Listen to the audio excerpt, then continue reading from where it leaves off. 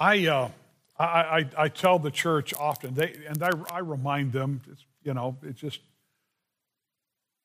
that my background is construction, concrete. I lived in the East Bay, and I enjoyed it. Was doing that for 6 years. I was on an all-Christian concrete crew. It was great. It was just great. One day, we were in Martinez, the company that I worked for. We were building homes on a hillside, and they were beautiful. I mean, it just good company, and of course the concrete was exceptional. Hey, serious. The city of Walnut Creek thought we were the best concrete crew in Northern California.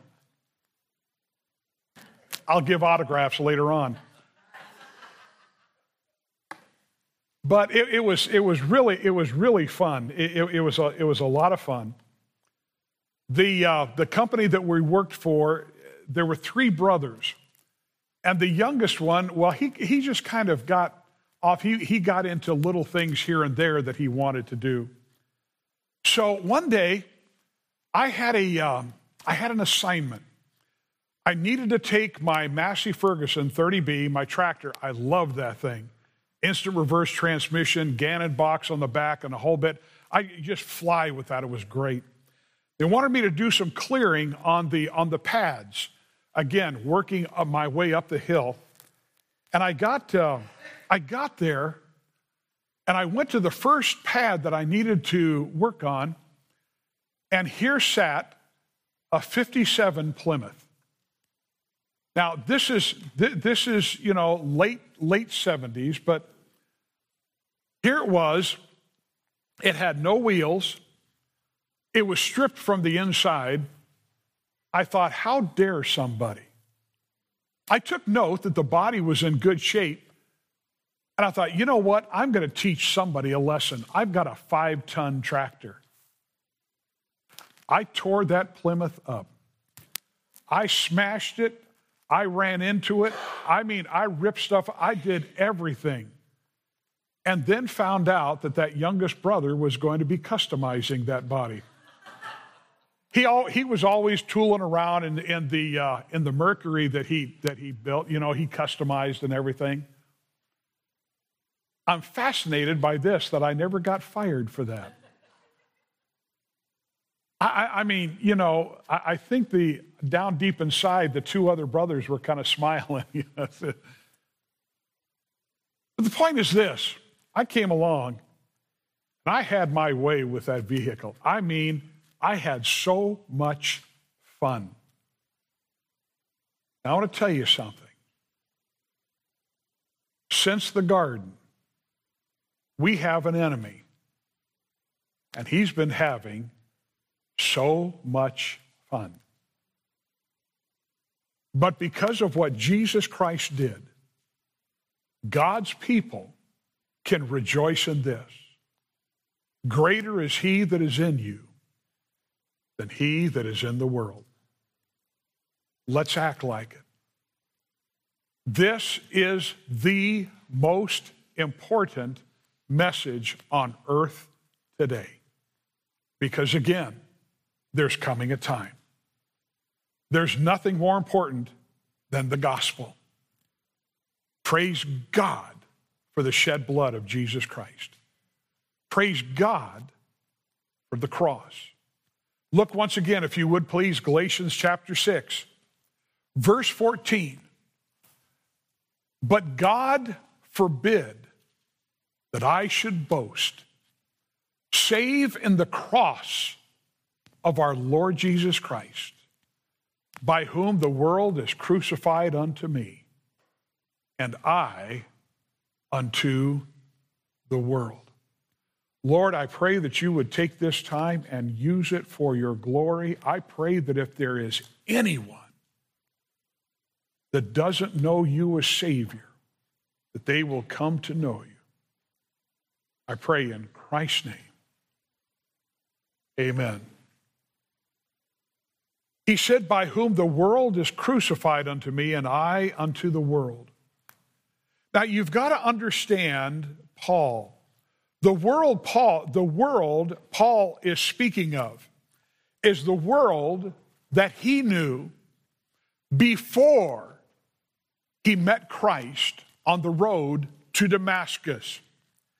All the ancestry, the Jewish ancestry he had, his traditions, the zeal for the law, the world in which he had lived. He said, it's crucified to me. It is not hard to learn what captures a person's attention. I invited one of my neighbors to come today, and he said, I'm sorry, I'll be watching the Masters. Well, Masters, I'm sure, is good. How many golfers we have? Raise your hand. No golf. Oh, you got to go. Okay, good. How much money have you wasted? I mean, no, it's all right, brother. I could never graduate from putt-putt golf. So it just, that's the way it is. But the fact is, there are so many things that we can get wrapped up in. It'll get our attention. The fact is, what a person desires, listen please, what a person desires will control his or her life. What you believe about life will justify to you your continued desire. This last Wednesday, we heard a fantastic message by an evangelist that was with us. It was great. Sunday through Wednesday, Caleb Garraway. Wednesday night, he preached out of Revelation 4 and also 5, two sets of verses of 2. I'll read from Revelation 4. You need not turn to it. But this is a scene that has not yet taken place, but we will be part of it. This is future. Christian, we will be there. Verse 10, the 24 elders fall down before him that sat on the throne and worship him that liveth forever and ever, and cast their crowns before the throne, saying, verse 11, thou art worthy, O Lord, to receive glory and honor and power. For thou hast created all things, and for thy pleasure they are and were created. Now listen to me. You were created for the pleasure of God. That's why God so loved the world that he gave his only begotten Son. And we who have trusted Christ, we need to remember this. He is worthy. He is worthy. If a Christian believes the greater focus of life is meant for pleasure and fun, it'll show. It'll show. If a believer sees life as a gift of God to be used as the Lord sees fit, again, it will show. Because that Christian believes he is worthy. Paul's life had one goal: the glory of a particular cross, the cross of Christ. I want to give you a little bit of history when it comes to the cross. The first known practice of crucifixion, fixing a person to a cross, was done by the Persians. Alexander the Great and his generals brought the practice back to the Mediterranean area, to Egypt and Carthage.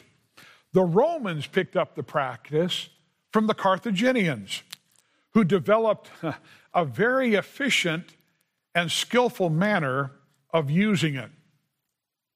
During Jesus' time, the vertical portion of the cross, called the stipes, was a permanent fixture in the ground. It was there. It was extremely heavy. It was fixed, and it was there to stay.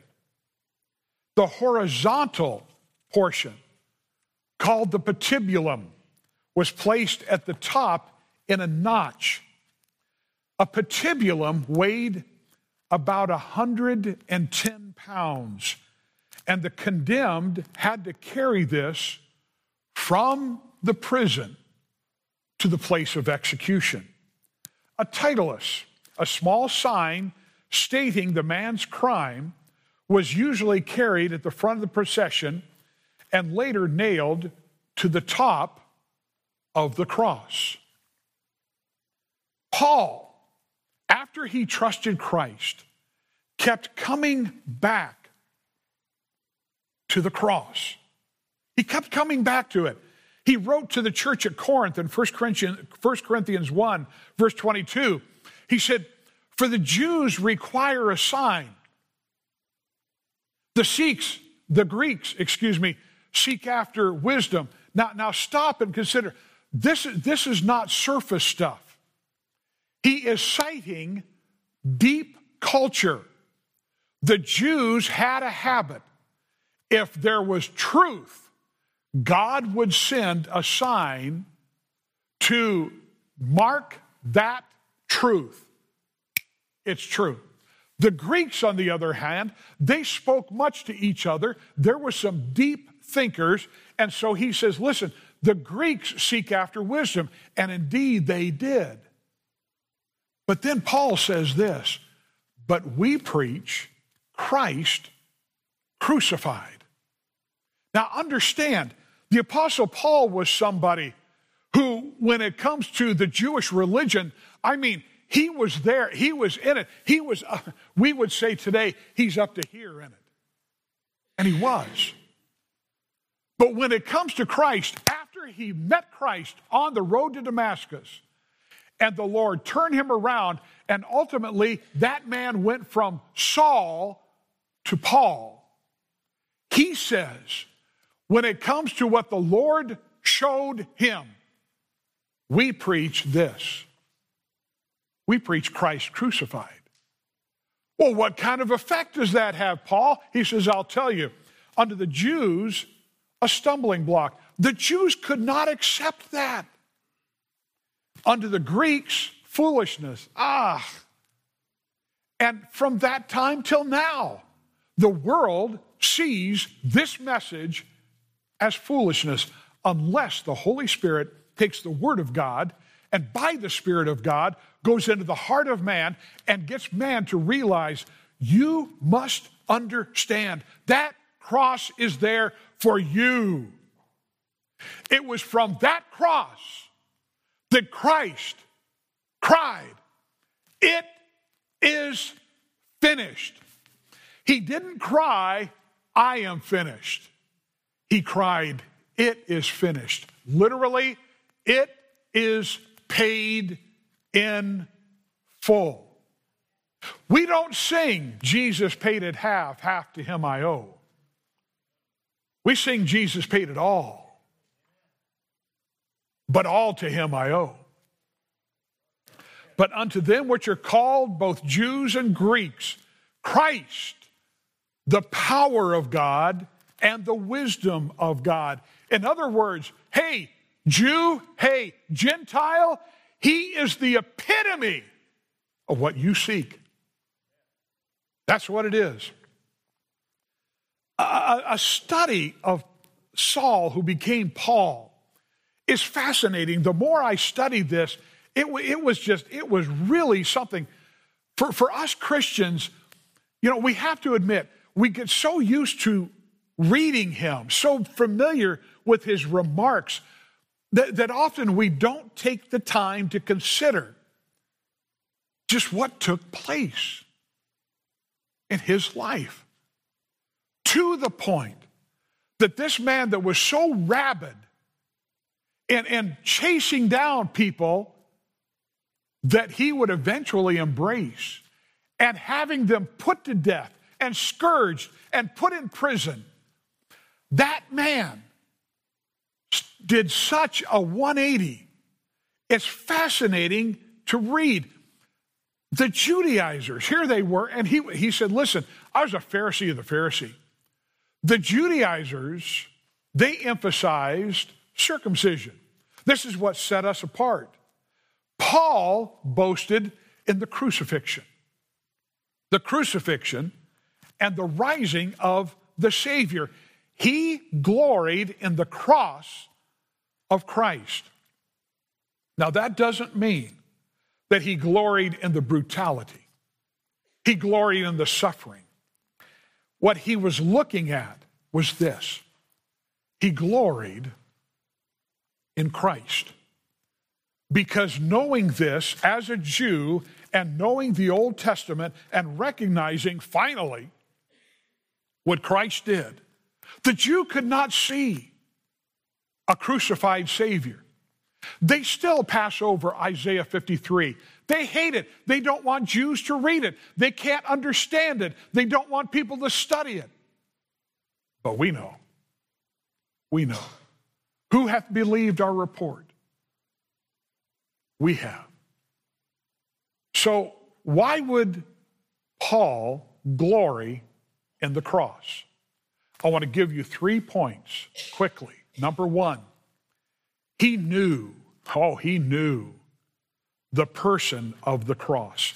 Jesus Christ is mentioned at least 45 times in Galatians. That means, on average, 1/3 of the verses contain some kind of reference of him. See, Jesus Christ captivated Paul. Paul was not just fascinated. He absolutely gave himself. He is worth listening to just because of what God did in his life. We have to transport ourselves back to that time, seeing a man who grew up at the feet of Gamaliel, who learned so many things. He was a Pharisee of the Pharisees. We look at other people and we think, wow, they're so learned, they know so much. Boy, they are experts at this. That was Paul. That was Paul. But this changed him. Jesus Christ captivated Paul. Christ made the cross of all things. Christ made the cross glorious to him.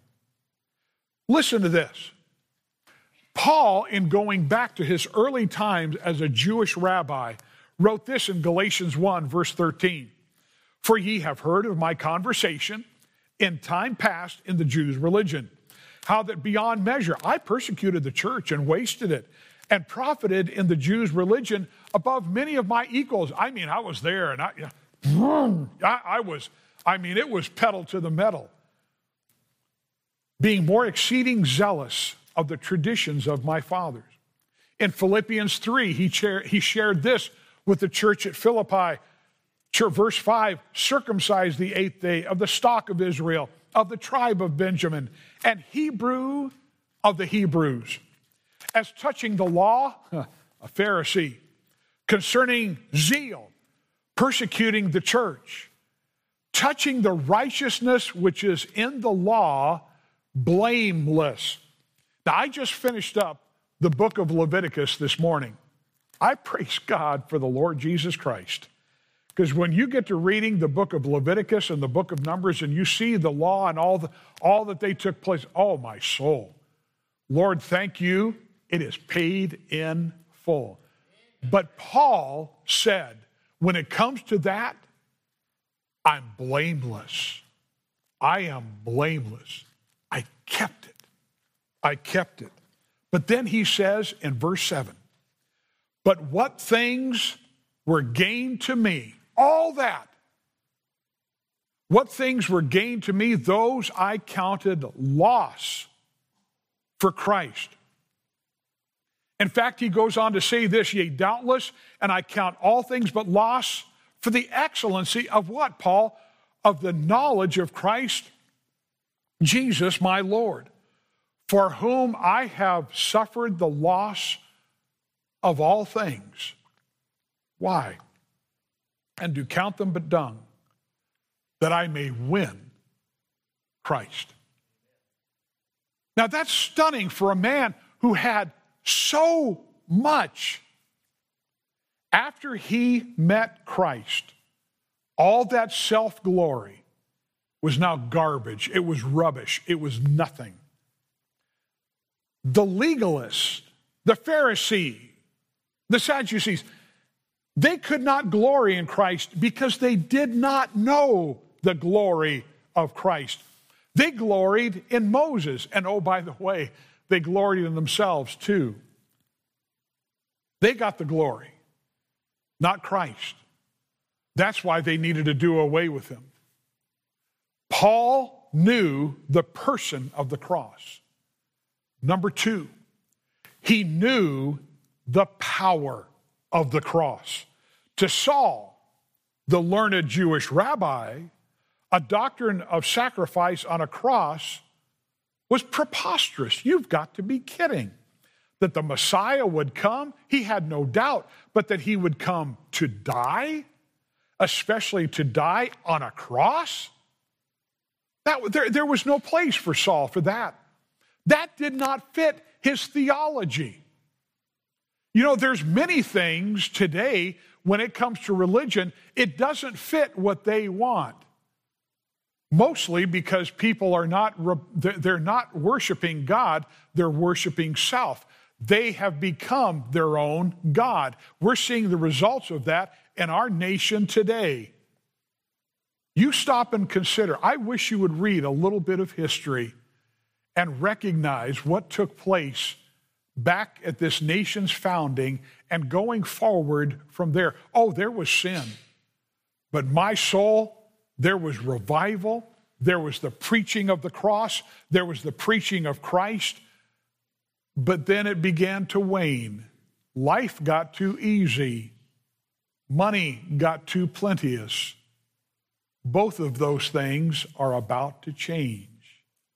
And suddenly there are going to be those that realize they have nothing. Let me tell you something. With Christ, you can have everything.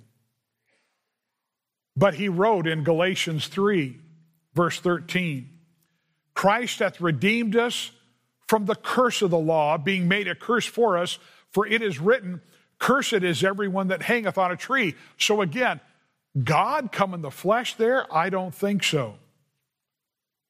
Yet Saul experienced the power of the cross. And he became Paul the apostle. And his message was this: Christ died for our sins. You see, to Paul, in knowing the power of the cross, he recognized this.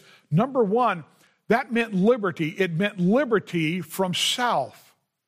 In Galatians 2:20, we cited this during the time of prayer this morning. I am crucified with Christ. Nevertheless, I live, yet not I, but Christ liveth in me. And the life which I now live in the flesh, I live by the faith of the Son of God, who loved me and gave himself for me. There is liberty from self. I don't know about you, but one of my more frequent prayers is this: Lord, save me from myself. And praise God, he has. Not only from self, but also from the flesh. Galatians 5, verse 24. And they that are Christ have crucified, there's that word again, crucified the flesh with the affections and the lust. The world goes after it. The believer knows that everything we can see, you look around, everything, including the sky that you'll see when you walk out and the sun that shines, that is temporary. There's coming a new heaven and a new earth. And then he sets us free from the world, as we see in our text in Galatians 6. So he knew the person of the cross. He knew the power of the cross. Thirdly, he knew the purpose of the cross. Now, take note of this, if you will, please. Take note of this. This is what Paul knew. The cross crucifies the world to believers. The cross crucifies the world to believers. The world has all kinds of attractions, all kinds. And men lust after attractions, position, power, acceptance, recognition, wealth, possessions. But again, we need to remember, there's nothing that lasts eternally. The only thing that lasts eternally is who sits in these chairs right now. And you are the focus. I am the focus. Because we were created in the image of God. And we were created to live forever. Can I give you something that maybe you haven't thought of? You are going to live forever. There will never be a time that you cease to exist. That's Bible. Right now, if you don't know the Lord, you don't want the place that you're going. But I've got news for you. That can change. That can change. The person who believes in Christ will never die. They'll never be separated from God. They'll never experience eternal death. We are now the people of God. For centuries, that was the Jew. Not now. We are the Israel of God. Now, listen, that doesn't mean that God is finished with the nation of Israel. Doesn't mean that. After the rapture, my personal belief is this, that the focus is going to be on Israel. That heavy focus. Because God is not through with them. And just like old times, there will be a focus. Do you realize that since it became a nation, 1/3 of all the activity that goes on in the United Nations has to do with Israel? Satan makes sure of that. God defends them. Sinners, oh yes. You know, even now, they're trying to keep it where Christians have a difficult time spreading the gospel in Israel. One day they will look on him whom they have pierced, and they're going to realize just who he was. We have to remember this. In Christ, there's no distinction. Jew or Gentile, doesn't matter. Galatians 3:27, for as many of you have been baptized into Christ. That word baptized, baptismo, means to take something and place it in another place so as to change its identity or how it was impacted by that first, change that forever. Water baptism is a picture of that. We immerse ourselves in Christ when we're saved. Been baptized into Christ, have put on Christ. There's neither Jew nor Greek, there's bond nor free, there's neither male nor female, for ye are all one in Christ Jesus. And if ye be Christ, then are ye Abraham's seed and heirs according to the promise. But secondly, listen, the cross crucified believers to the world. When a believer dies to the world, he turns away from the attractions and the pleasures of the world. The believer then becomes unattractive to the world. The world does not like us. It's amazing that in a nation that was founded on religious liberty, God's people are having to fight more than ever to have the freedom of religion, not the freedom of worship. That's not what the Constitution gives us. What they try to say is whatever you do within your own four walls, you just have at it. But when you walk out, sorry, you've left your freedom. No, we haven't.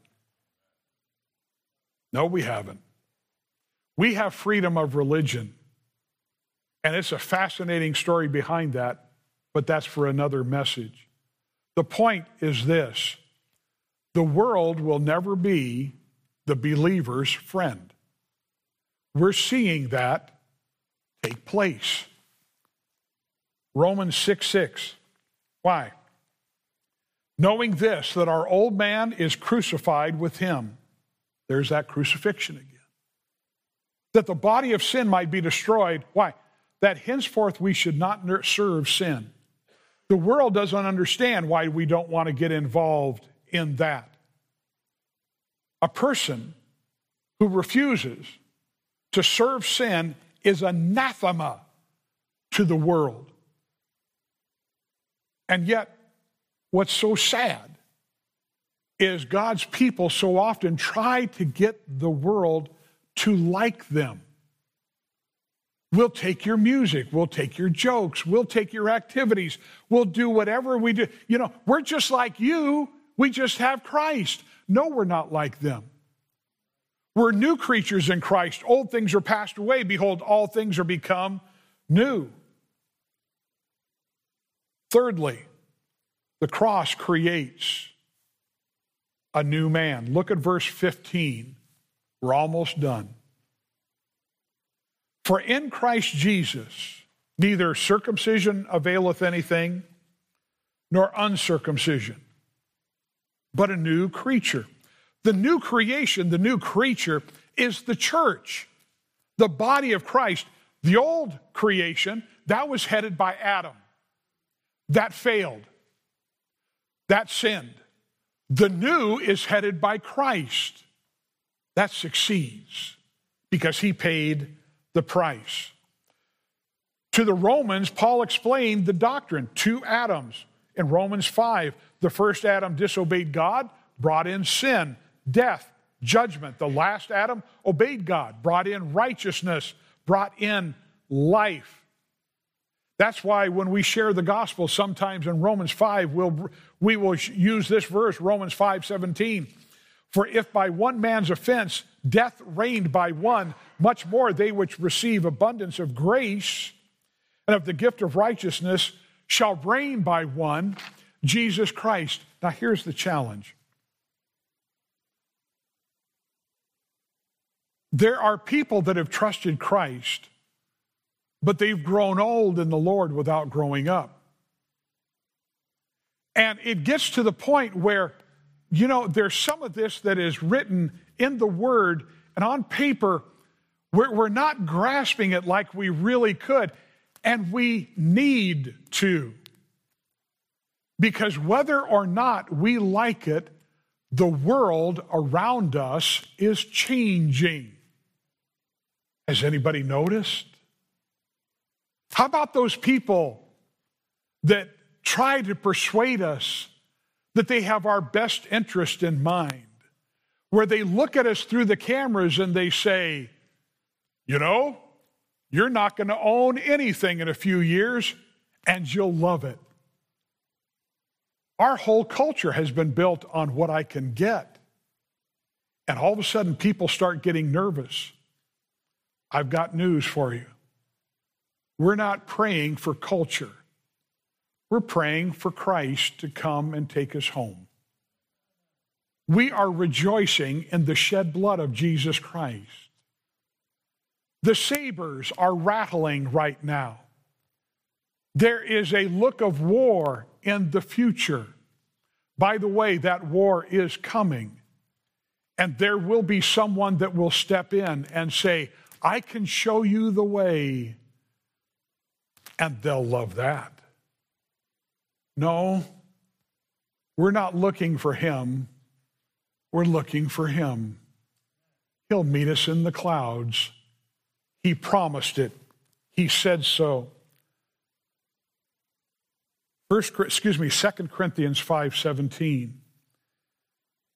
Therefore, if any man be in Christ, he is a new creature. Old things are passed away. Behold, all things are become new. Look at verse 16 in Galatians 6.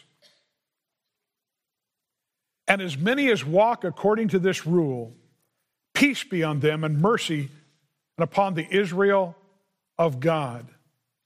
See, the Israel of God is the church. That's who we are. We are the new creation.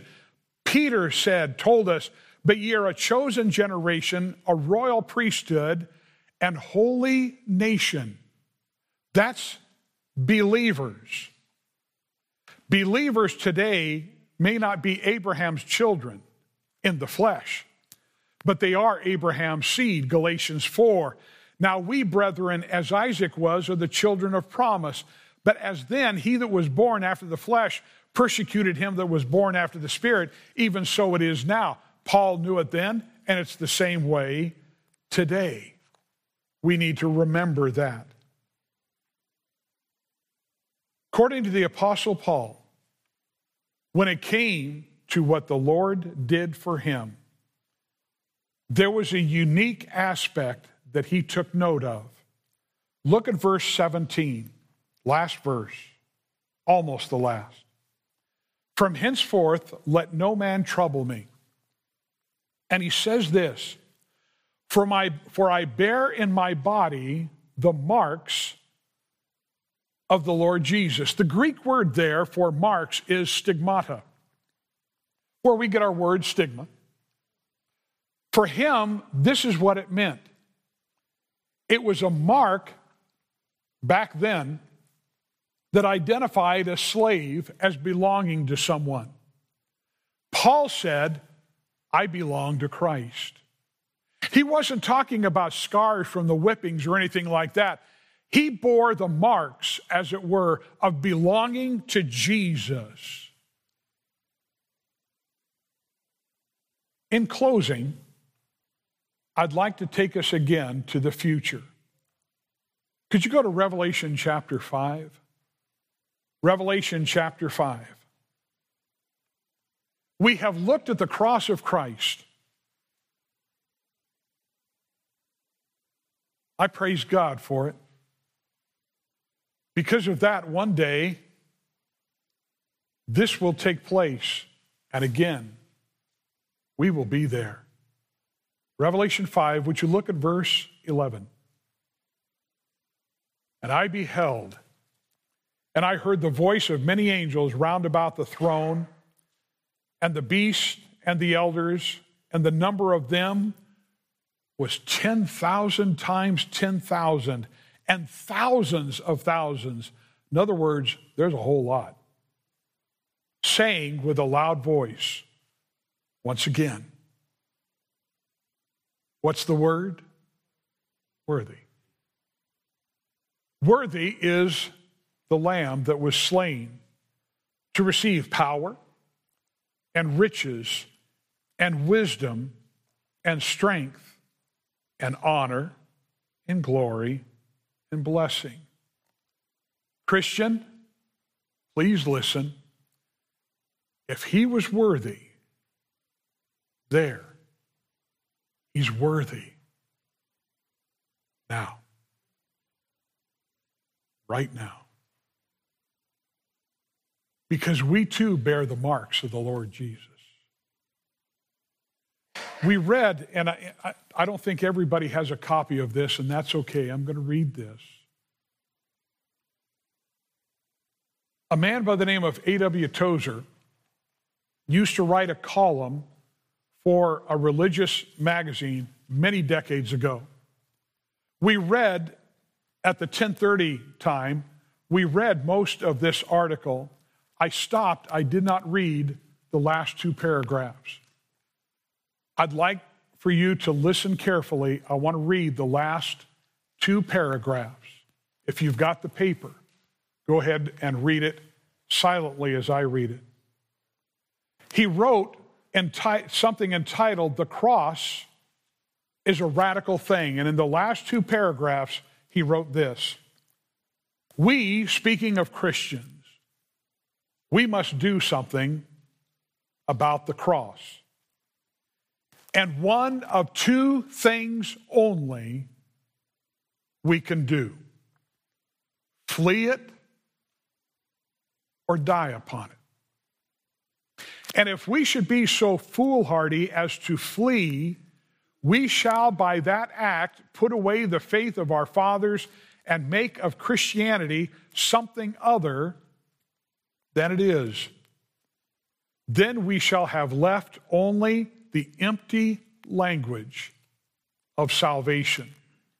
The power will depart with our departure from the true cross. If we are wise, we will do what Jesus did: endure the cross and despise its shame for the joy that is set before us.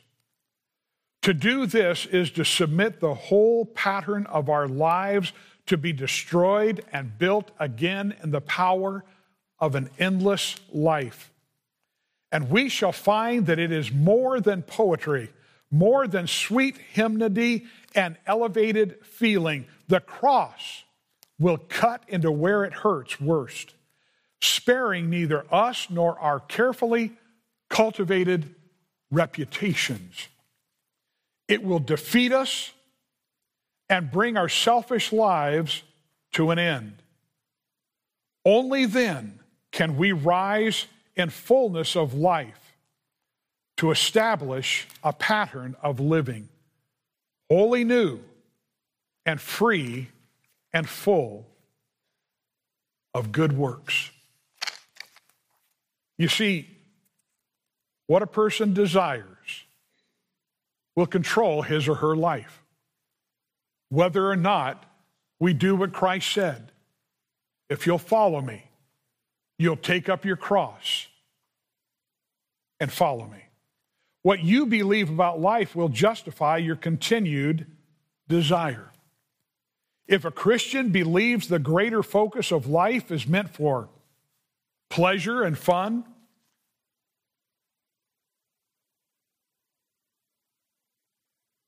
it will show. If a believer sees life, the gift of salvation, if a believer sees life as a gift of God to be used as the Lord sees fit, again, it will show. What does the Bible say? I'd like for us to bow our heads if we could right now.